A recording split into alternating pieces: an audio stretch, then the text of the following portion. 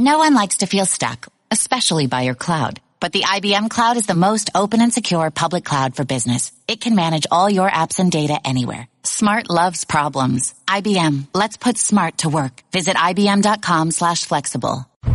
Welcome to The Sporting Life with Jeremy Schaap. Over the next hour, Dr. Jonathan Gelber describes some of the most impactful injuries in sports history. We actually look at the unintended consequences of these injuries and how they have affected society as a whole, because the story didn't stop with the injury. The story didn't stop at the sport, whether it's the courtroom, whether it's the rule books, even epidemics of youth sports injuries. Plus, Andrew Maraniss explains why the United States should have never participated in the 1936 Summer Olympics. The more that I really realized what a propaganda effort this was, the clearer it became to me that we shouldn't have been there. And it's impossible to say what that effect would have had on Hitler, but I think it would have put a little bit more focus on the acts that were already taking place in Nazi Germany, and who knows how that might have changed things. Also, Mark Baughan advocates for his father Maxie to be elected into the Pro Football Hall of Fame. I think he was a combination of really smart, a really good football sense, and being a pretty darn good athlete. I coached an all-star game with Johnny Unitas and sat down and talked with him, and he talked about my father and, how difficult it was to play against him.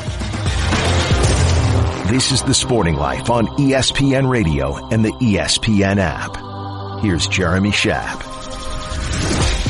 Welcome to another edition of The Sporting Life. He's been covering sports as a newspaper man for nearly 70 years, and he is still at it, one of the legendary figures in the annals of sports journalism, sports writing, sports reporting, and he was just enshrined in his 16th Hall of Fame. In some ways, this might be the most meaningful of them all, the New Jersey Hall of Fame, because he is the quintessential, the consummate Garden Stater. It is a pleasure to welcome back to The Sporting Life the one, the only, Jerry Izenberg. Well, it's very kind of you. You understated it a little bit, but that's very kind. Would you like me to pile it on some more, Jerry? No, would that make you happy? Come on, I know the truth about it. Let it go. Now, Jerry, in all seriousness, the New Jersey Hall of Fame, that's a big deal. You're a big deal. That's a big deal. For instance, I happen to know that James J. Braddock, who was only the heavyweight champion of the world, is not in the New Jersey Hall of Fame, but you are now a member of the Hall of Fame along with Frank Sinatra and Buzz Aldrin and all the other greats. What did this honor mean to you after having been honored in so many different ways by so many different organizations? Well, I'll tell you, they asked me to write a piece in the paper, which I did, a long piece about what it means to me. And I remarked that my first memory of New Jersey was in Beth Israel Hospital on September 10th, 1930. A doctor with very cold hands. Beth Israel, Newark. Yes. I was there just a few months ago for Matt Millen. That's where he got his heart transplant. Well, okay, so that doctor with very cold hands turned me upside down, whacked me on the ass, and said, "You're in New Jersey, kid. Learn to survive." Best advice I ever got. I'm sorry. I almost stepped on the punchline, Jerry, but not quite. I apologize. I'm used to that. We've been doing this for a long time. I keep stepping on the punchlines. Yeah, that's all right, as long as you don't trip. Now, and I should say, and I don't want to embarrass you here, but your career is a testament not only to your literary sensibility, your journalistic instincts, your unerring sense of fairness and what really matters, but also just to your determination to keep doing it when everybody else, pretty much from your generation, either is no longer with us, I hate to say, or retired. What keeps you going, still writing? What are you now? The greatest fuel in the world, venom. You're not a venomous person, Jerry. Oh, yeah, you don't know me. You're very nice, Jerry. Jeremy. You haven't seen the evil side of me. But I will tell you this. I am so angry about the destruction of the English language. Oh, because as I used to teach at Rutgers in Newark, I wouldn't teach at the other place, and also at the New School. Wait, what have you got against the Piscataway campus or the New Brunswick campus? I don't understand. They are the self-built upper crust. Okay. The Newark campus, when I went to school, was not a campus. I went to school in an abandoned razor brewery, and there was no campus. Rutgers had taken Newark University over like 4 years earlier, and I got the best education I could. Everybody in school had a job. I worked 40 hours a week at night in a chemical plant for 3 years ago. You got to remember, I was born in 1930, and in those days, if you were born in 1930 and your father said, you're going to college, you went. Of course, he didn't give me 2 quarters, but I had to go. Right. So that was the deal there. But I was going to say, I used to tell my students, every day, English is the greatest language in the world. They talk about the lyrical qualities of Italian. They talk about Spanish with the gestures and stuff like that, and French with the subdued and inferences.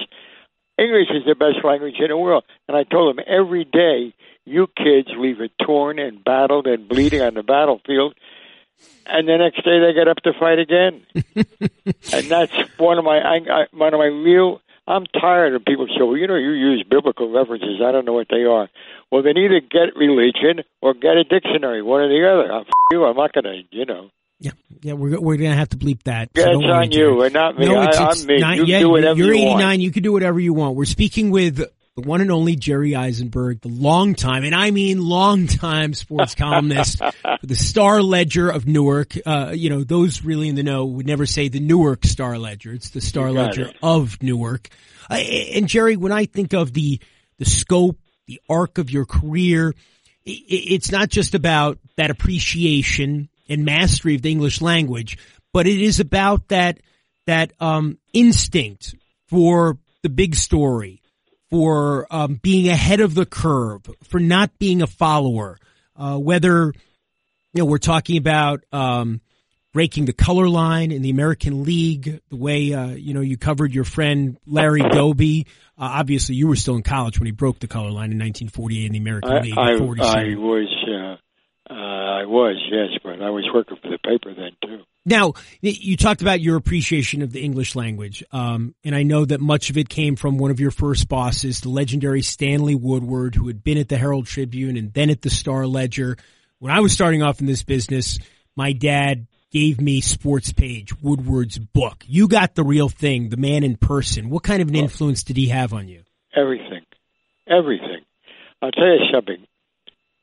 He also went back to the Tribune in Triumph, right, and he took me with him from Newark for 3 years. And then I left and went home. But I will tell you, the greatest experience of my life, here's a guy, a sports editor, who had 7 years with 4 and 3 of Latin and Greek in college, who played football when he was legally blind for 4 years. And I asked him one day, Stanley, you could hardly see the guy in front of you those years. He got an operation and somewhat healed. And I said, how did you survive? He said, I got a softball catcher's mask, put electrician tape all around it, and wore it. I said, geez, a guy could break his hand on that. He said, yeah, couldn't he? That was my Stanley.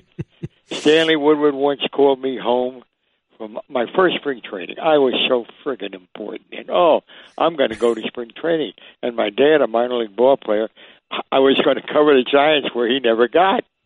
And he was happy, and I was happy, and I got out there. I was out there 3 days, the phone rings. He said, I want to see you the day after tomorrow in my office. I said, well, I'm not done yet. He said, you're done if you don't come in. So I didn't know what the hell I did. I flew in. He walked in. He sat down. He said, all right, now, who's going to play first base for the Giants? Second base. I'm sorry, I got it right now. Who's going to play second base? I said, well, we don't know. There's 7 candidates. It's a really good question. He said, I know the question. I'm asking you for the answer. And I said, well, I don't know yet. There's spring trainings like that. He said, listen, I don't give a damn that the Giants are training within 9 miles of the Lost Dutchman's mine. I don't give a damn about the sunset in the desert. Stop writing that crap. Don't you just go sit on a desk, and I'll tell you when I think you're able to write again. He kept me there for 3 months. I never forgot it. And then I just surrendered. And then one day I came into work, and he said to me, how do you like a new assignment? I said, what new assignment? He said, well, I like the fact that I have given you college basketball. I said, really? said, yeah. He said, go look at it. So I look at that. We used to be posting it all the time. And I said, wow. I said, I can't thank you enough, but I do have a question. He said, what's your question? Well, you didn't say, you say it's college basketball. You don't say what they want me to do. Or whatever. He said, look, I hire people because I think they will know what to do. And if they can't know what to do, then I get rid of them. Now, if you don't like it, no, Stanley, I'll be glad to do it. He said, let me tell you something going in so you don't ask this question again. I have great contempt for any game where grown men wear short pants and are not allowed to hit each other. Now you go cover basketball. Jerry, it's been good catching up. Thank you so much for joining us again here in The Sporting Life. Yeah, and I just want to say one quick sentence. I think about your dad all the time. Oh, and nice, I know he's smiling, and I hope my dad's smiling at me. This is The Sporting Life on ESPN Radio and the ESPN app. And this week, as there often is in the world of sports, we've heard a lot of talk about injuries, their significance, their severity, and we have an expert joining us now to talk about sports injuries and the way in which treatment of sports injuries has actually changed the way that medicine is practiced. We welcome to the show Dr. Jonathan Gelber. His new book is Tiger Woods' Back and Tommy John's Elbow, Injuries and Tragedies That Transform Careers, Sports, and Society. Dr. Gelber, thank you for being with us. Thanks for having me on. When you say sports injuries and tragedies that have transformed society, what do you mean? Each story in this book focuses on a different athlete, and some of the athletes are Tiger Woods, Tommy John, Len Bias, Hank Gathers, Dooku Kim, Lyle Alzado, Dale Earnhardt. So each of these athletes that we know the stories of the athletes. There was either an injury or a tragedy that affected their life, not only affected their life, but also affected the sport.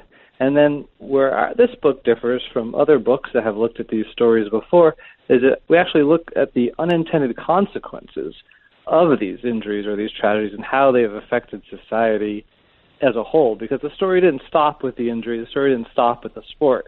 Each one of these actually affects society as a whole, whether it's the courtroom, whether it's HIV testing, whether it's the rule books, even epidemics of youth sports injuries. A lot of these can all be traced back to these very specific instances of sports injuries or tragedies. And of course, let's talk about a few of them. You mentioned Magic Johnson. People who are old enough to have been paying attention in 1991 when he made that announcement that he was HIV positive, and at that point we are less than a decade into the AIDS crisis. We assumed that it was a death sentence for Magic Johnson. And of course, here we are now, 28 years later, and he seems to be doing very well. How did the Magic Johnson story change the way we perceive those who have been infected with HIV and the way that the disease was treated? So at the time, a lot of the HIV clinics were recording testing rates for different demographic groups. And they were able to look at when he made his announcement and look at the testing rates before and after his announcement. And there's an actual effect. There's a real magic effect. When he makes his announcement, testing rates of all different demographics go up. But then a lot of them quickly went back down. And the only one that actually persisted for a longer period of time was for those who are white, male, heterosexual, and under the age of 40, which if you look for the risk of HIV, that was actually the least likely group to have HIV. The group that still today has one of the highest rates of HIV risk and infection is the African American female. And so while Magic's celebrity effect was real, it was actually his wife Cookie, whose face and voice were probably what we needed to focus on. So while the Magic effect was real and it was good, it was actually the Cookie Johnson effect that I think we should have focused more on back then. Just to unpack that a little bit, Cookie was not HIV positive. So how did that element of the story affect the way that people decided to get treated or not treated, tested or not tested? Yeah, I mean the Cookie Johnson story is a real emotional story. So Magic makes his announcement, and his new wife is also pregnant with their child. Mm-hmm. So not only does Magic have to worry about him, but now he has to worry about his wife and his unborn child being infected. And so it took a little while to get the test results back, and fortunately neither the wife nor the child were infected, which that's a great story. And just like magic being around today is a great story, but it's also a double-edged sword, because people look around and they see magic, and they see someone who has HIV but doesn't have the AIDS syndrome, and they think, well, that could be everybody, and that's not always the case. And so his face, his beaming, smiling face, is almost a double-edged sword. It raises awareness, but it also makes people less worried about contracting the disease. And a lot of those studies where there were changes in attitudes following Magic's announcement didn't always necessarily translate into changes in risky behavior. How did Tiger Woods' back situation have a larger impact? So Tiger's story is sort of twofold. So there's his back itself, and the difference about his back versus his other injuries, like his knee, like his Achilles, is he's able to power through those before. So he could just basically grimace, get through the pain, get the ball down the fairway, and deal with the pain after he shot the ball. With the back, he wasn't even able to start his swing. And so he had multiple surgeries. He even had a fusion at a level, which decreases some of the rotation. So he's not able to turn his back as far to generate as much momentum. And he's also now stressing those bone joints above and below the fusion. So I think what Tiger was saying, I can exactly see why that's an issue, because I don't think he's going to have the longevity to play as much as he did, as many tournaments as he did in the past. I think he needs to be more selective. We've seen he can do it when we saw the Masters, and that was a great story in his book there. But I think he's got to be more selective. He can't play as many tournaments because there's just only so much wear and tear his back can have. And so that's one story. But the society story is actually the pain medicine story. So Tiger needed pain medicine to get through his knee injury. He needed pain medicine to get through his back injury. And not only did he need pain medicine, but he was also combining that with Xanax, or benzodiazepines. And that combination is actually quite deadly. And we all know we have an opioid epidemic. But just as equally dangerous is the combination of those opioids with the benzodiazepines. And so when Tiger was found on the side of the road in Jupiter, Florida by the police, 2 of the 4 substances in his blood were the pain medicine and the benzos. And having professional athletes addicted to pain medicine is a story we don't talk about. There's a study I talk about in the book where they went through the NFL players directory and basically called and surveyed retired NFL players. And it was shocking how many of them were addicted to pain medicine that started just trying to get through their careers in the NFL. Well, there are some fascinating essays in here, really interesting connections that have not been made before, let me put it that way. And the book is Tiger Woods' Back and Tommy John's Elbow, Injuries and Tragedies That Transform Careers, Sports, and Society. The author is Dr. Jonathan Gelber. It's been a pleasure having you on the show, Dr. Gelber. Thank you so much for being with us and for writing this book. Thank you. It's been a pleasure. This is The Sporting Life on ESPN Radio and the ESPN app. Everybody knows about the original Dream Team, the 1992 American Olympic basketball team that took the world by storm. It was the first time the pros had been allowed to compete. A lot of people remember the 1984 team, which was led by Michael Jordan and coached by Bob Knight. A lot of people remember what happened in 1972 when the U.S. was robbed in the final seconds, losing the gold medal to the Soviet Union. But fewer people, I should say, are familiar with the story of the first Olympic basketball tournament and the first team to win the gold at the Olympics. That story is told in a new book by Andrew Maraniss, Games of Deception, the true story of the first U.S. Olympic basketball team at the 1936 Olympics in Hitler's Germany. And it's a pleasure to have Andrew join us. Andrew, thanks for being back with us. Thanks for having me back on, Jeremy. This book, which is a great achievement about a story, as I said, that nobody's really given this kind of treatment to before. Why did you want to, you're a basketball guy. What brought you to this story? Yeah, I am a basketball guy, and actually it was a basketball-related trip that sort of exposed me to this story. I was at the University of Kansas to speak about my last book, which was a biography of Perry Wallace, who was the first African-American basketball player in the SEC, and I had never been to Allen Fieldhouse before. And so while I was in Lawrence, Kansas, I made a detour over there. And I don't know if you've been there, but attached to the Fieldhouse, they have a building called the DeBruce Center that has the original rules of basketball under glass, like you might see the Constitution under glass in D.C., right? So I saw Naismith's original rules of basketball because he had later become the athletic director and the first basketball coach at Kansas. And right next to it was a picture of Naismith with a Japanese player from the 1930s. And the man giving me a tour mentioned, did you know that the inventor of basketball got to see his invention make its Olympic debut at the Olympics? And I had never heard that before. And I said, well, which Olympics was that? And when he said it was the 36 Olympics in Berlin, I thought that was too good of a story not to be told. You know, the invention or the international debut of this, such an incredible sport at such a controversial Olympics. And what I'm trying to do with my books now is to write sports and social justice related stories for middle school and high school kids and adults. And I thought that combination certainly existed within this story. It's a story of that first basketball tournament. First time basketball was played at the Olympics. Hadn't been played in 1932 in Los Angeles, even though the games were taking place in the U.S., the birthplace of basketball. But the Germans, Carl Diem, put them on the program. How did that happen? Well, it was Phog Allen, as coach at Kansas, who really was the person that envisioned what we consider the modern game of basketball. You know, Naismith had invented it primarily as just a form of exercise and recreation. That was his real interest in the sport.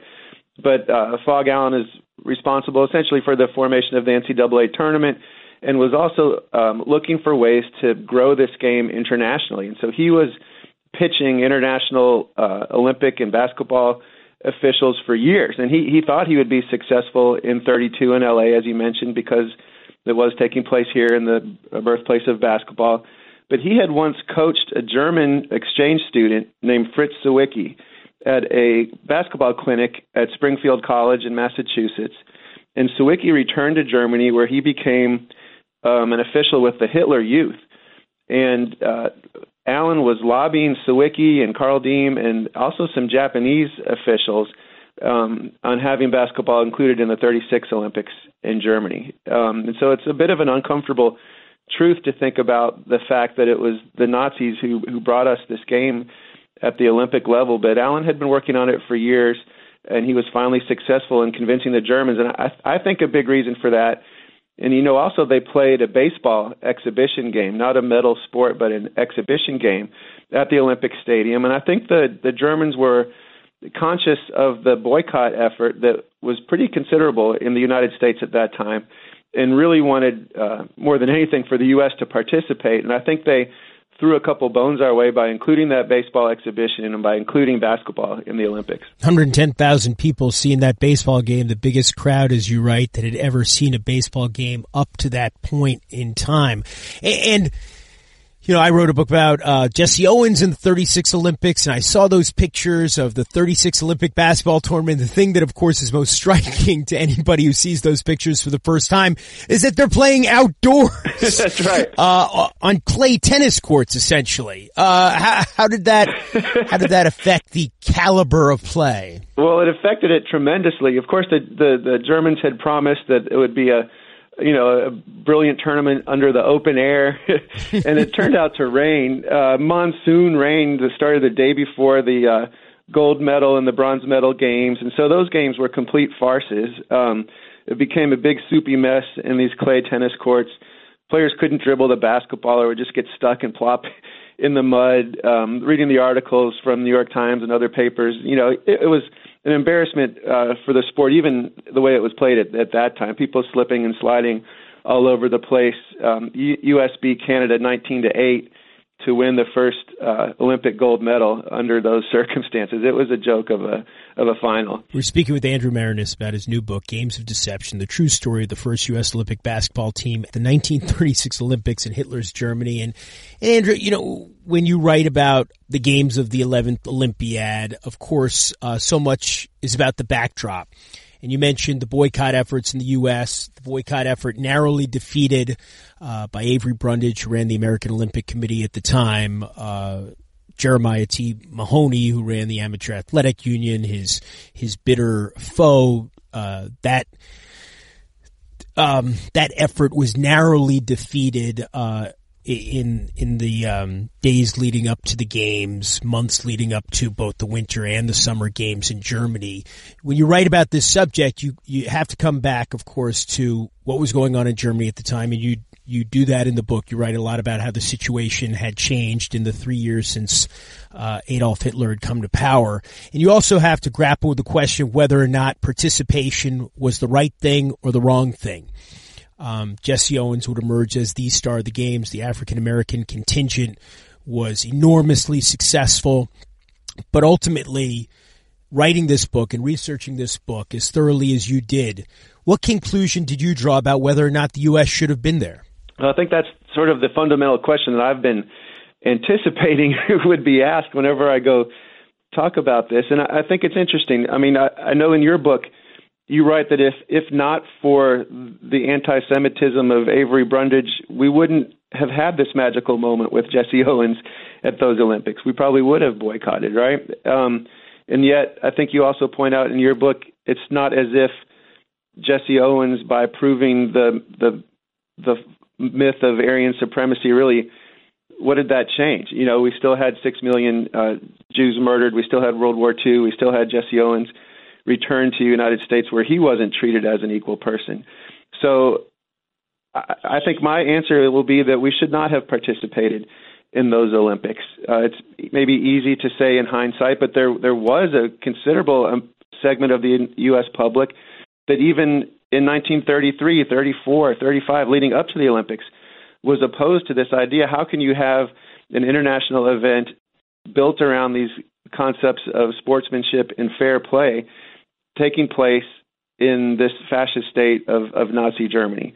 The more that I learned about Brundage's own anti-Semitism, the trip that supposed fact-finding trip that he took to Berlin to see if, would this be an appropriate place to play, where he's accompanied by Nazi hosts the entire time and he's palling around with these guys, and the level of propaganda that he was encouraging in the United States, writing letters to German Olympic officials and to actual Nazis asking them to help him with PR campaign in the U.S. to influence public opinion, while meanwhile he's calling opponents of the Nazi regime un-American. The more that I really realized what a propaganda effort this was, the clearer it became to me that we shouldn't have been there. And I don't know that it really would have it's impossible to say what that effect would have had on Hitler, but I think it would have indicated more of an awareness internationally of what was happening there at the time, and maybe put a little bit more of a focus on the acts that were already taking place in Nazi Germany, and who knows how that might have changed things. But no, I don't think we should have gone. What was your final answer on that? The same as yours, for what it's worth. The same conclusion that while there were these transcendent performances, and the world wouldn't know who Jesse Owens is today, of course, if we had not participated, because there would be no games in 40 or 44, and he would have been too old by 48. That wasn't good enough, and the games did achieve for the Germans what they'd hoped they would achieve, which is this huge public relations platform, which at the time most people accepted as an indication of the less than malevolent intentions of the Third Reich, and we shouldn't have been taking part. Yeah, and that's the reason why the book is called Games of Deception, really sort of getting that fact that this whole scene there was essentially a facade and a movie set to try to fool the world. And they were, like you said, largely successful in doing that. Well, it's a great book, as you said, intended not only for young adults, but for adults as well. It's Games of Deception, the true story of the first U.S. Olympic basketball team at the 1936 Olympics in Hitler's Germany. It is a primer as well on the first 45 years of the game of basketball since its creation by James Naismith in 1891 at Springfield College. Another tremendous book from Andrew Maraniss. Andrew, thank you so much for joining us. I really appreciate it. Thank you, Jeremy. This is The Sporting Life on ESPN Radio and the ESPN app. Part of the fun of Halls of Fame is talking about who should be in, who shouldn't be in. And anyone who's been listening to this show over the last several years knows that for a long time, we championed the campaign of Jerry Kramer to get into the Pro Football Hall of Fame, which eventually happened 2 years ago after many years of injustice, not seeing Kramer enshrined in Canton. We're joined now by Mark Baughan. His father, Maxie Baughan, was a 9-time Pro Bowler, a 7-time All-Pro, 2 times first team, 5 times second team. And there is an argument to be made that Maxie Baughan, who was a terrific linebacker in the NFL in the 1960s for the Eagles and for the Redskins and the Rams, is one of the most overlooked players presently not in the Pro Football Hall of Fame. Mark, thank you for joining us. Thanks, Jeremy. Glad to be here. I don't believe there is anyone with more Pro Bowl appearances who is not in the Hall of Fame.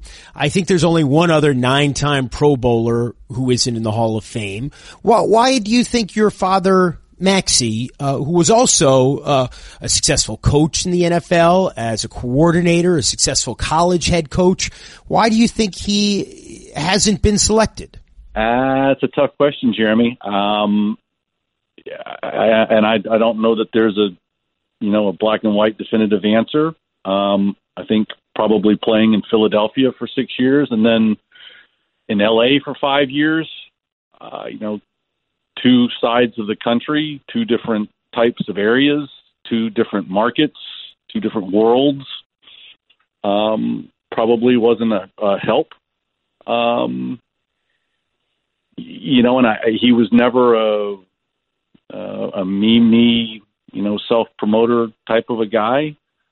So I don't know the answer. I've looked at some things and done some research, and all things would seemingly indicate that he certainly has the qualifications to have been inducted. So, I don't know the answer to that question. Maxie Baughan is now 81 years old. He won an NFL title as a rookie with the Eagles. He's in the Eagles Hall of Fame. He was a big name coming out of Georgia Tech, an All-American there in 1959. And as I said, 7 times an All-Pro at a time when there was a lot of great linebacking depth, some legends playing the position in the NFL. And he was still a 9-time Pro Bowler, including 7 years in a row. I mean, 9 out of 10 years, 60 through 69, dominating a decade. How does your dad feel now about, and how has he felt about being overlooked? I don't know that he really has ever conveyed how he actually truly feels. I mean, I think it hurts a little bit, but it's never been something that he really went out and sought, or really, I don't think he spent a great deal of time thinking about it. If it was going to happen, great. If it didn't, then, he certainly wasn't going to jump up and down. But I do think there's a little something there where you look at some of the other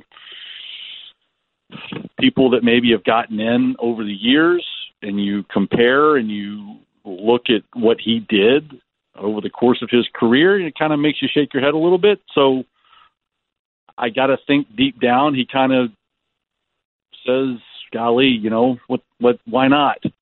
But I honestly don't think it was something that ever really ate at him too much. We're speaking to Mark Baughan about his father, Maxie Baughan, one of the great linebackers in the NFL in his or any era.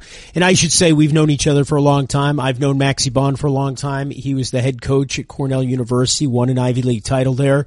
In 1988, I happened to be a student reporter at the Cornell Sun at that time.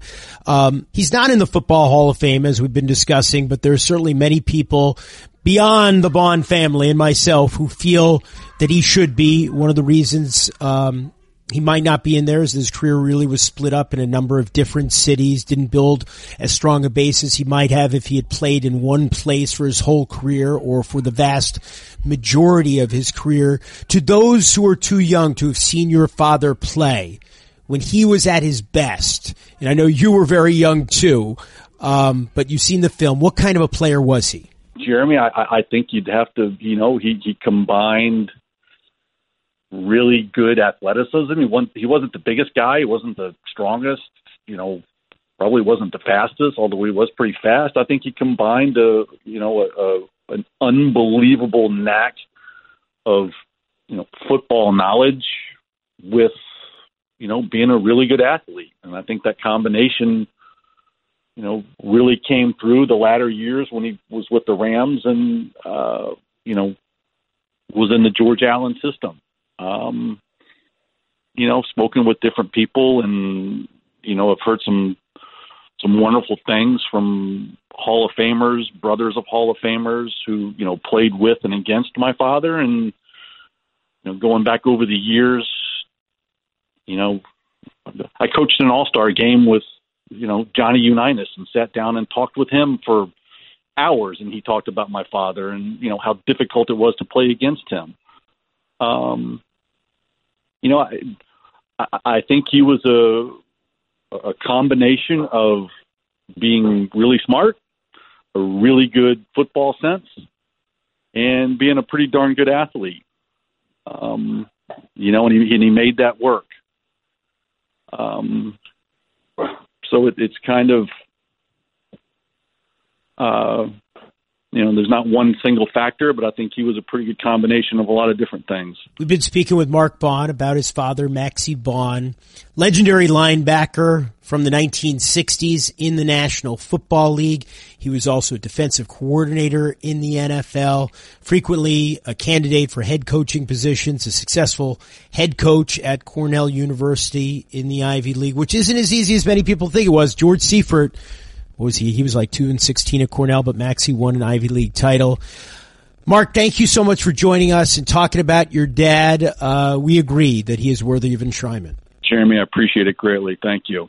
Thanks for having joined us. I'm Jeremy Schaap, and this has been The Sporting Life on ESPN Radio. We're on every Saturday and every Sunday morning at 6 Eastern Time.